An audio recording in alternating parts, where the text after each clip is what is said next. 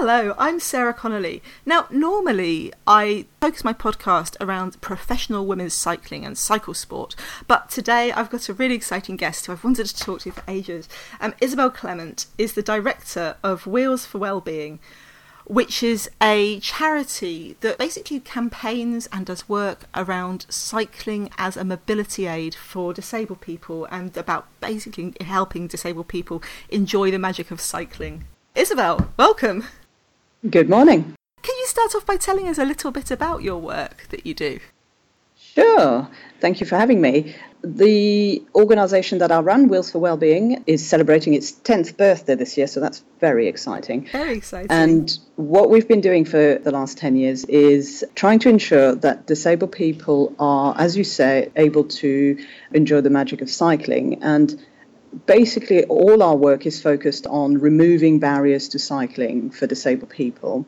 And that can be the most practical and physical terms in terms of physical barriers, but also in terms of the fact that, we all have barriers in our own heads about what we think cycling is and cycling looks like. And therefore, a lot of people just think that, I can't cycle because what they mean is I can't cycle on two wheels on the road balancing or whatever, therefore I can't cycle. So we're there to remove those barriers. And what we do a lot of is we own a large fleet of standard and non-standard cycles, and we make it available to people who experience barriers to cycling. So we make those cycles available at venues away from the road to remove that particular barrier, of which is not only experienced by disabled people, but which is the fear of cycling on the road. So you remove the road, you put your cycles at a venue away from the road, and we ensure that it's the whole spectrum of cycles which we make available. So really, 99% of the time, whoever turns up on our doorstep can actually cycle. So we literally put disabled people and cycles together and we make it work. And that's with not only our cycles, but also our wonderful instructors and volunteers. So that's what we do very locally in 3 areas of South London. And then because we're an organisation run by disabled people who all have a really good understanding of those barriers to cycling, but also we are disabled cyclists ourselves, we have become also a campaigning arm because we've realised that there are plenty of disabled cyclists out there, actually. There's many of us. Plenty of us also cycle on the road in traffic or in rural areas or greenways, etc. But we still experience barriers to our cycling, i.e. we are often limited in the amount of cycling that we can do, not by our physical characteristics, but by the way the infrastructure and the services around cycling are organised and designed. So the fact that nobody else out there was saying this, and whenever we say it, people go, oh, I never thought about that. We decided actually we needed to take a role in actually advocating on behalf of disabled cyclists and putting their voice out there. So we are an inclusive cycling provider in South London, and we are now also a campaigning organisation, becoming much more national on that front. Yeah, if we start with the inclusive cycling and giving people opportunity to ride bikes, I'm always blown away whenever I see your videos or your galleries by just the amount of bikes there are. I know about tandems, and I know about trikes, and I know about recumbents, but I'd never seen a tandem tricycle or a side-by-side bike or bikes that you can link to your actual wheelchair. Yeah. But those are really, really exciting to me. Oh, absolutely. And the sad thing is that that's right. And hardly anybody knows about those. Even though they exist, there are no limits to what human beings can do with their design powers and their intelligence. So really, there are solutions for absolutely every situation. And it's just one of the big areas that we are trying to change is exactly the fact that the way cycles are represented is generally limited to the bicycle. Yeah. So as you say, people have some sort of basic understanding of the fact that tandems exist because they do see them occasionally. And tricycles, well, they were there before bicycles, and people are sort of aware of tricycles, and also every little child often starts on a tricycle. So that people are aware of those. But very rarely are the huge array of other cycles represented in cycling imagery. Yeah. So that's one of our sort of really exciting areas of work as well, is to try and engage with photographers, with people who are putting out imagery of cycles, to one, start creating an image library which is much more varied than the bicycle, and two, to start getting people who are constantly putting out images of cycles, either because they campaign about cycling or because they write reports about cycling or because they put marketing campaigns about cycling, to start using different images. Not only have we had too long, especially in this country, of cycling being represented as white males on two wheels, and we are getting a bit better at showing women and older people and people of different ethnic groups, etc. But really, disabled people at the wheel are very underrepresented, and their cycles are very underrepresented. So there we are. We're hopefully going to change. We're being ambitious. We want to change the perception of the general population as to what cycling looks like, because until we do that, I think that main barrier of people saying, well, I can't cycle because I can't cycle on two wheels on the road, will remain. You've got to be able to see people like you. I've got to be able to see people like me out there as incidentally as I see cycling, not necessarily in front of my own eyes on the street, but actually on posters, in reports, on the TV, etc. Yeah. I mean, I've always been fascinated with how hand cycling, for example, was very, very invisible until the Paralympics. Mm-hmm. And so once every 4 years we suddenly know about Karen Dark, for example, because she might win a medal and her story is incredible. But we don't see it so much. From my point of view, looking at sports cycling, the UCI is doing a lot better about putting out images of, here's our paracycling Road World Cup, for example. But there's still... It tends to get put in the media by, oh, look, here's someone with a very dramatic looking disability. That's right. That's the picture we're going to show someone because, look, he's only got one arm and one leg, but he's on a bike. Yeah. And I'm uncomfortable with that, personally. Yeah. Well, it's when it's presented as some sort of heroic situation, which it helps no one other than whichever brand is using it to promote themselves or whatever. What we need to see are normal people who are of all ages and all impairments and all skin colours and etc.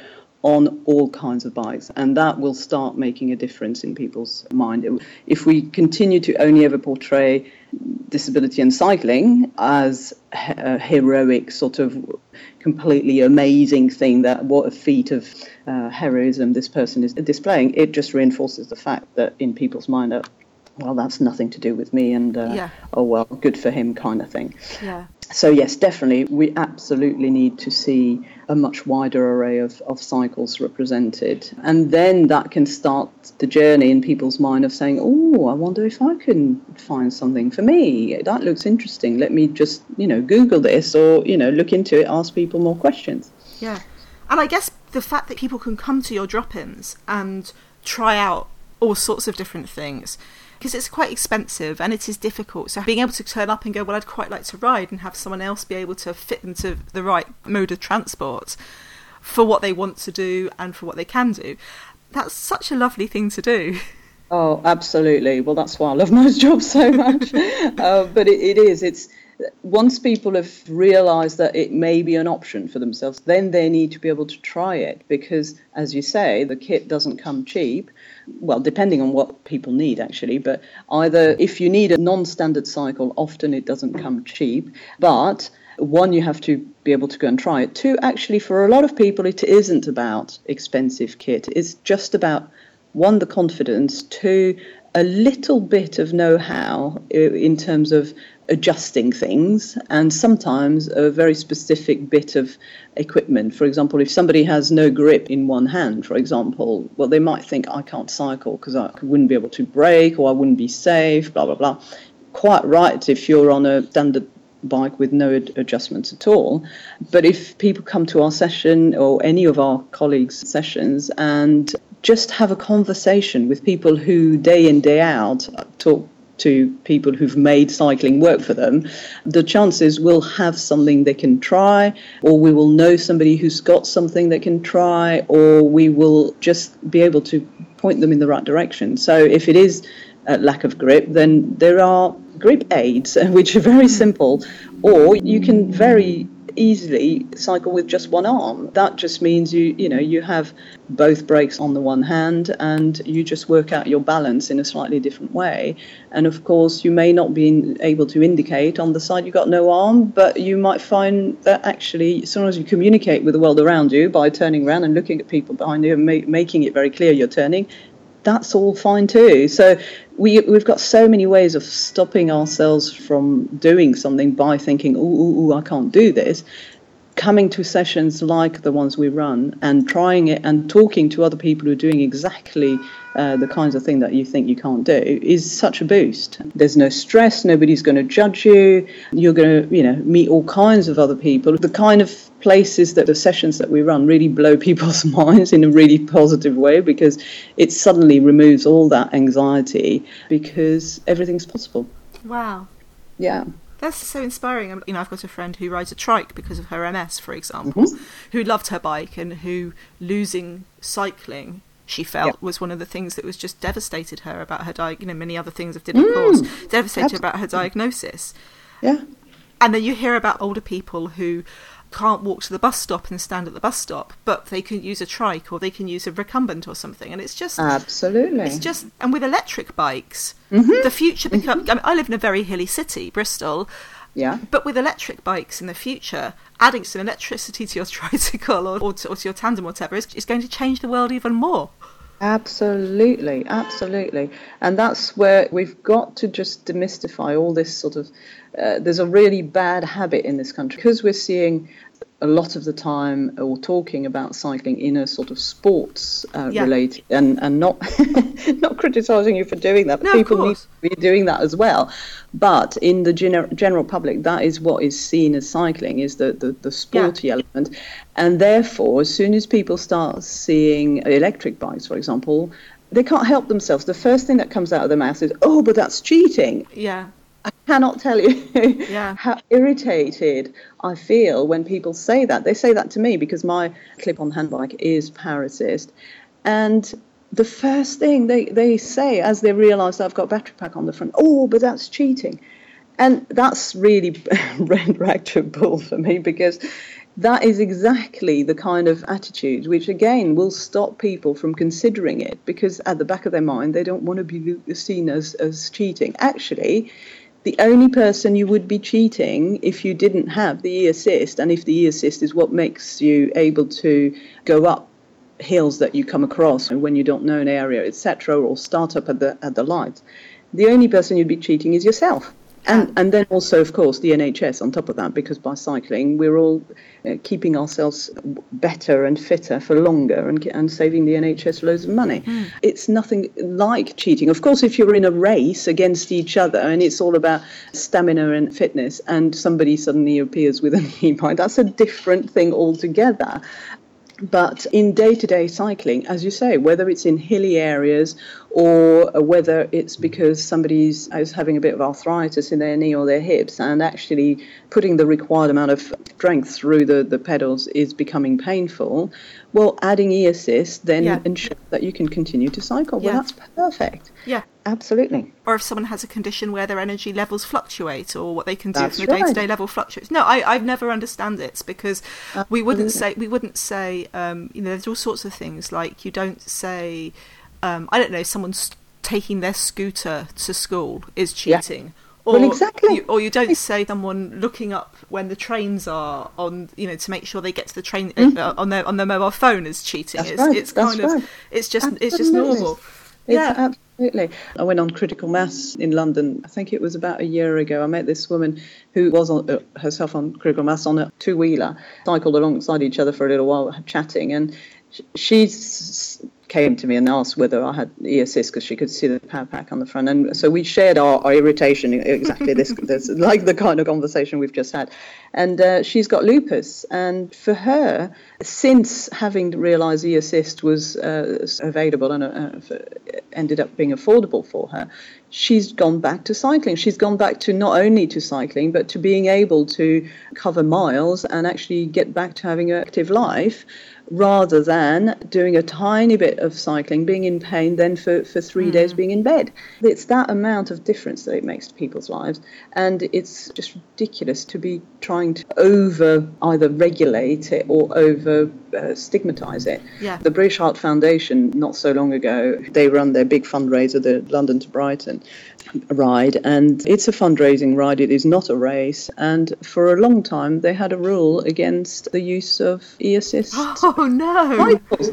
And it's like, excuse me, you're the British Heart Yeah, Foundation. the group that they're working for are people who could benefit from e-assist. Exactly. But for some reason, they had it in their minds that e-assist was just wrong. And luckily, a company from Colston started a campaign, and we picked that up, and we wrote in as well in support of that campaign, and now it's been changed. And it's removing all those ridiculous attitudinal barriers, because, again, that's just another message to people. You know, you're not, excuse the phone ringing in the office, you're not good enough, a cyclist, to take part in our ride, and even worse, to fundraise for us. That's just a ridiculous message. Oh, so bad. Absolutely. So things are changing. And we're really pleased to see that the British Heart Foundation changed their mind. And we want to see e-assist starting to be part more and more routinely of, for example, cycle hire schemes. Yeah. So back to the fact that, investing in a cycle can be expensive. You want to have opportunities to try it. And also, if you're only going to need to cycle, but, you come into London, you're coming to King's Cross, and you're going to a meeting somewhere in town, and then you're going back on the train. Well, if your cycling is usually an e-bike, you want to be able to rent one when you get to London. Yeah. And at the moment, that is not available. So we're working with Transport for London to see how quickly they could start. They know that it's an important area. It's obviously it's expensive to start investing in a new fleet, and also it requires a slightly different management of the bikes in terms of where can you reliably expect to find an e-bike, etc. But we really hope that will be brought on in London and in other cities. Yeah, wow. Yeah, it's so, sorry, my mind's blown. There we go, done it again. So many questions. So let's talk about the campaigning. You're not the largest organisation in the world, are you? But you definitely punch above your weight. Oh, thank you. And I think it's been interesting because I think I first knew about you with the video that you did of yourself cycling in London, and then the piece in The Guardian last year. Yes. That seems really interesting. And obviously I hear about you through people like Dr. Rachel Oldroyd at the University of Westminster. How do you guys go about campaigning, and how do you decide where to put your resources, your limited resources? Absolutely. So we started off putting our sort of campaigning brains and policy brains together about 2013, I think, when then Mayor Boris Johnson's Vision for Cycling was published. And we'd been going already a number of years, I think since 2007, and we'd been engaging with TfL for all those years in our small little ways. And we were absolutely appalled by the fact that there was no mention of disabled cyclists at all throughout the whole vision document. So that was sort of a bit irritating, to say the least. And then, of course, we realised that the great thing about the vision document meant that suddenly it was putting TfL into, a new... it suddenly gave it a new mission, which was to invest, it gave it the resources and a new mission, which was to really improve the conditions for cycling in London specifically. So that was a good point about it.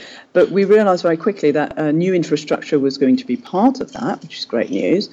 But for those of us who cycle wider and longer cycles, we suddenly realised that we could end up with, in theory, improved conditions like segregated infrastructure on the main roads. But if it was, for example, built without thinking about the wider and longer cycles, we could end up with new barriers in our ways. So there was a real sense of urgency because we really needed to make sure that the engineering standards that were going to be used were going to be fit for purpose, so that they didn't, as I say, build new barriers, literally physical barriers to disabled people cycling, or some disabled people cycling. And also we heard very late in the day that the London Cycling Design Standards were being redesigned. So we really had to get our act together very, very quickly, and very first of all start putting at least some general information and target it at the people who were working on these design standards, i.e. TfL and Brian Deegan in specifics, to say, well, hang on a minute, let's make sure that you've got the information you need. So we put together a document which is very much a draft policy document and information document, which had the very basic principles that we could think of about what inclusive cycling looks like. And we put together a little list of the various main types of cycles, etc. So that was a very rushed job, but really important back in 2013. And we got involved very, very speedily in talking to, for example, we went and talked to Andrew Gilligan, the commissioner at the time, because he'd famously said to somebody that he'd never seen a disabled cyclist, so he'd obviously never thought about it and wasn't going to be asking TfL to do anything about that because he had no concept of it. Yeah. So I cycled into his office and then no excuse now. No excuse now. And give him his due. He came out on. We had a long, good, very fruitful conversation, and then he came out on the ride with me, and he even tried my hand cycle. So he learns fast, and that really got us up the agenda in terms of his awareness and therefore and also TfL's awareness, and he started pushing for TfL to engage with us and opened a few doors. That was in a way out of sudden desperation, thinking, oh my God, we might actually be worse off with all this investment into London cycling infrastructure. That pushed us to spend, as you say, some of the resources we haven't got into really putting our brains together and acting fast, but also obviously realising that this was going to be a long-term game. It wasn't just about getting the London Cycling Design Standards influenced sufficiently so that inclusive cycling was part of it, and to be honest, it was a really good document, and it's continuing to improve and to include more and more about inclusive design features. So that's all. We were very happy with that, but we realised that actually, of course, this is a much longer term game, and there are so many people involved in cycling who need to be influenced and whose minds need to be changed about changing their awareness of who cycles out there, etc. We decided that we needed to actually build up our own structures within our own organisation for the long term. So we're very fortunate at the moment to have a grant from Comic Relief to help us with adding some resources into the organisation to have a part-time policy and campaigns officer. And that's where we've started to really be able to follow through in a lot more detail we've got a little manifesto for what disabled people want as far as cycling is concerned. We're still only a tiny little bunch of us, but we have at least the ability to write articles, to follow through with trying to meet politicians, etc., etc. As I say, it's a huge job because still, even though we've been around and we're saying it louder and louder, we are still finding that very, very few people have a proper understanding of the potential that cycling creates for disabled people, and also what that means in terms of all of their responsibilities towards disabled people to ensure that we can all cycle. So we're fighting on so many different grounds. We're trying to get across the very basic, clear message that actually making cycling inclusive it's about human rights. It's a human rights issue. It's covered by the Equalities Act in this country, and actually if anybody who works in cycling should be ensuring, just like buses should be accessible, well, cycling infrastructure should be accessible, cycle parking hubs should be accessible. And once people have realised that they have a duty to do that, then they need information and support about how to do that. So now we're sort of moving on to people then say, oh, okay, well, cycle parking. I never thought about that. So what's the standards and how do we do that? What are the, it's like, hang on a minute, we'll pause. We're going to go and work that out and influence the legislators so that they start putting enforceable standards out there. Because, of course, there's plenty of builders and developers and designers and planners and different authorities who are constantly bringing up new stuff, and they are going to follow the manual. And at the moment, the manual doesn't say very much about inclusive cycling, other than we were really pleased to be able to be involved in the rethinking of a particular bit of guidance and standards that apply to Highways England. So it's not TfL, it's not local authorities, but Highways England put out an interim advice notes, as they call them, as a sort of adjustment to the roads and bridges manual or something. I can't remember the exact title. But in there is a legally enforceable standard for anybody who puts together cycling infrastructure in the name of Highways England. They have to use this standard, which is called the Cycle Design Vehicle. And this wonderful cycle design vehicle will, if they build to that, they will build for all the possible cycle vehicles out there, i.e. the tandems, the trikes, the side-by-sides, the recumbents, because it will fit within that. Basically, if you build for the largest, longest possible cycle, and you think about their turning circles and their sight lines, if people tend to be sitting slightly lower, etc., etc. If you build your infrastructure around that, then all of us can get through and all of us can be safe on the cycle infrastructure. So that's a huge win, and that came out in just last year in the autumn. And we're hoping that starts getting absorbed into more local design standards, and at some point maybe a national all-encompassing cycling design standard.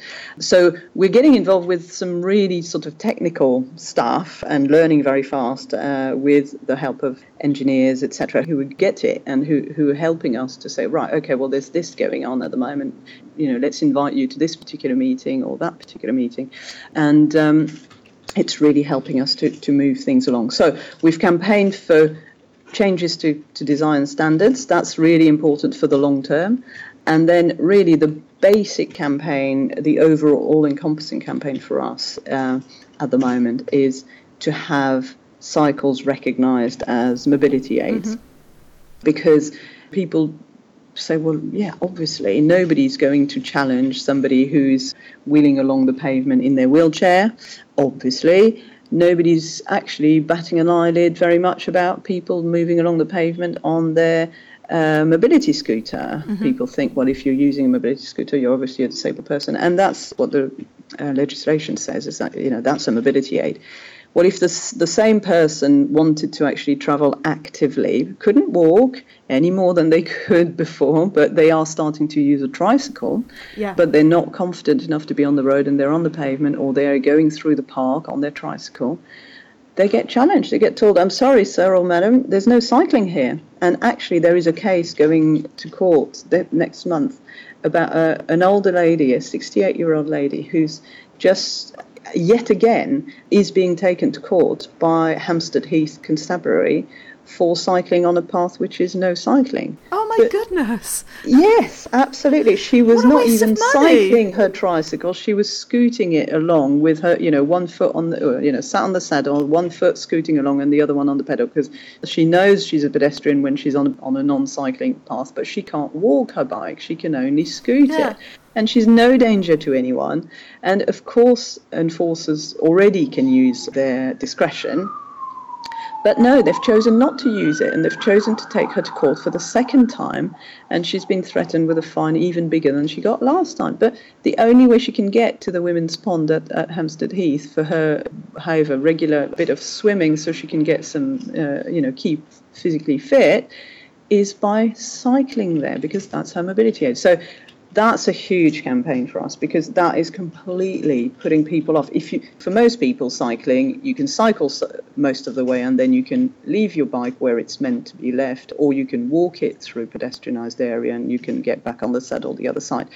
The difference with disabled cyclists is some of us have no option but to continue cycling. If we're going to get out of our door at all on our cycles, we have to be able to cycle all the way to our destination. And it's very much a door-to-door mode of transport. And it means that, as I said before, we're saving the NHS lots of money. We're saving ourselves. We're hopefully going to die slightly less young than we often do because because of our sedentary lifestyles. We often die much younger than the general population.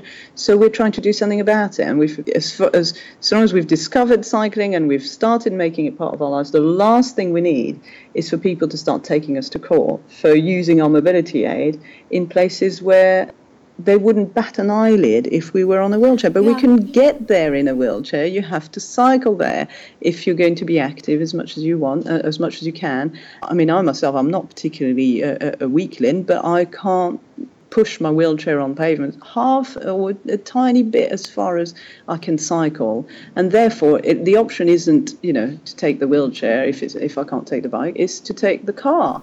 And if I take the car, I'm not being active whatsoever. I'm just sitting there, and then I get the wheelchair out of the car and I continue sitting there. When I've cycled between one destination at one starting point and my destination, I've actually got my heart pumping. So I personally don't get challenged by enforcers because I am cycling from my wheelchair, so they can see. They don't need to think. They can see I'm a disabled person. And of course, if I was being reckless in a pedestrianised area, they'd be totally right to be challenging me and to be telling me to get off.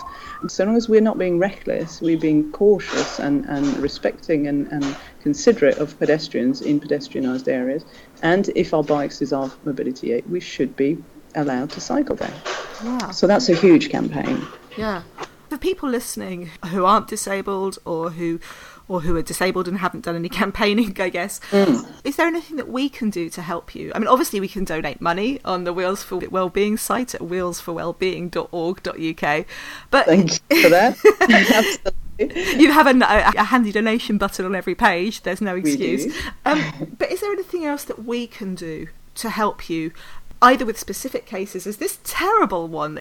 I expected to hear that case, when I first heard about it, was someone who had an invisible disability. Someone who was maybe 25 and had an invisible disability and a bike that looked like a bike. But when you hear it's a 68-year-old woman on a tricycle, that just seems egregious. Absolutely. So in terms of helping, I think, yes, definitely keeping up with our campaign, maybe on social media, or, putting the word out there and raising awareness locally, because of course it is absolutely not a London specific issue. Spreading the message is absolutely crucial for us, and sharing the fact that we exist with other disabled cyclists out there, I think is also really important, because what we need to get away from is this idea that, oh, well, it's only one or two people out there, hardly anyone. I've never seen a disabled cyclist, therefore there aren't any out there. Actually, there's huge amounts of us, but we're not connecting with each other at the moment because we don't even know that we're not the only one. I saw another woman on a hand cycle go by in London the other day, and it just gave me such a boost. I thought, oh my God, I'm not alone. But of course we're not alone, but we don't necessarily connect with each other. And we don't necessarily see each other, but with social media, with the internet, people can sign up or let people know about our campaigns, newsletters, for example.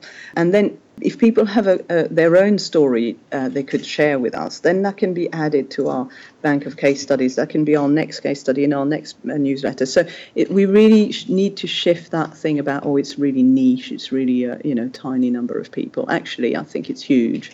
And so many people are suffering in isolation. So this lady, if we don't get to challenge her case successfully, she might eventually decide she can't afford to carry on trying to stay fit and well, because she might get another fine. She gets 95 quid a week on her pension. If every time she goes out she's threatened an increasing fine, she's just going to have to stop. She's going to not afford. So I think people are really people's ability to cycle out there is threatened by all these kinds of things. And if we don't hear about it, we don't put it out there in the media, it will just carry on. And we need good stories, so we need successes. We hope that this case we will be able to help. We know that TfL have heard about it and they're talking to the police and they're hoping to start changing things locally in London. But we want to hear success stories from across the country and internationally to start bolstering this case and stopping this stereotype that, this is tiny numbers. So sharing stories with us would be really exciting. Spreading the messages that we're putting out through whatever means, whether it's the local press or whether it's social media, etc., would really help us. If there are, as I say, local individuals who don't know about us, please tell them about us, and they can connect with other disabled cyclists across the country. And anybody who's a photographer or who's a journalist or who is able to put stories out there into the press, or yourself with your podcast, etc., that's all fantastically helpful, because it's taking the message out to the mainstream. So yes, absolutely. And also researchers. I mean, as you mentioned, we're working with Rachel Aldred at Westminster University, and there is plenty more scope for more research in this field, for more evidence gathering, for more, in all sorts of areas, whether it is the sociology and the profile of cyclists, etc., whether it's to do with engineering standards, whatever, people who are working out there who have anything to do with cycling. If they would like to do more research, we have lots of ideas about what could be done, and we have definitely not got the resources to do it ourselves, but we can find ways of connecting researchers to end users. So, yes, but basically spread the word is the main thing. Fantastic. And support us if you can, in terms of, if nothing else, the odd donation or small regular donations or big donations are really welcome, because we want to be able to continue past the current Comic Relief grant, which is for another 2 years. But after that, we want to continue this campaigning work, and our policy and campaign officer will be needing to be paid from different funds. So if it's possible, we will be trying to gather more donations for that work. Excellent. Well, and if anyone is interested in cycling with a disability, but they're not in London, you can put them in touch with other places around the country too, right? Absolutely. There are growing numbers of excellent and varied providers of cycling opportunities. And the great thing is, the other thing people can do as well is, if you're part of a mainstream cycling club, or you're cycling, you're not disabled, but you know about cycling organisations, take a few minutes to think, how can I improve, how can I make what we do as a cycling club or as a volunteering group in our local, cycling campaign or whatever, how can I look out and do more to ensure that disabled people are included in our club, included in our campaign locally, etc., because that's how things are going to start moving for people locally as well. Well, massive good luck. Huge good luck. Yeah. Obviously, I'll be following your work very eagerly. If people want to find out more, Wheels for Wellbeing is at wheelsforwellbeing.org.uk, and you're also on Facebook, aren't you? And on Twitter? We are indeed. Twitter handle is at WFW News. Excellent. And you yourself, you're at Isabel Clement on Twitter, yes, if people want to follow you. Correct. And I'll put links of all these things on my website, prowomenscycling.com, and also some interesting things that I've seen on the Wheels for Wellbeing site that I think people might be interested in. Thank you so much for your time, and huge good luck. Thank you very much indeed.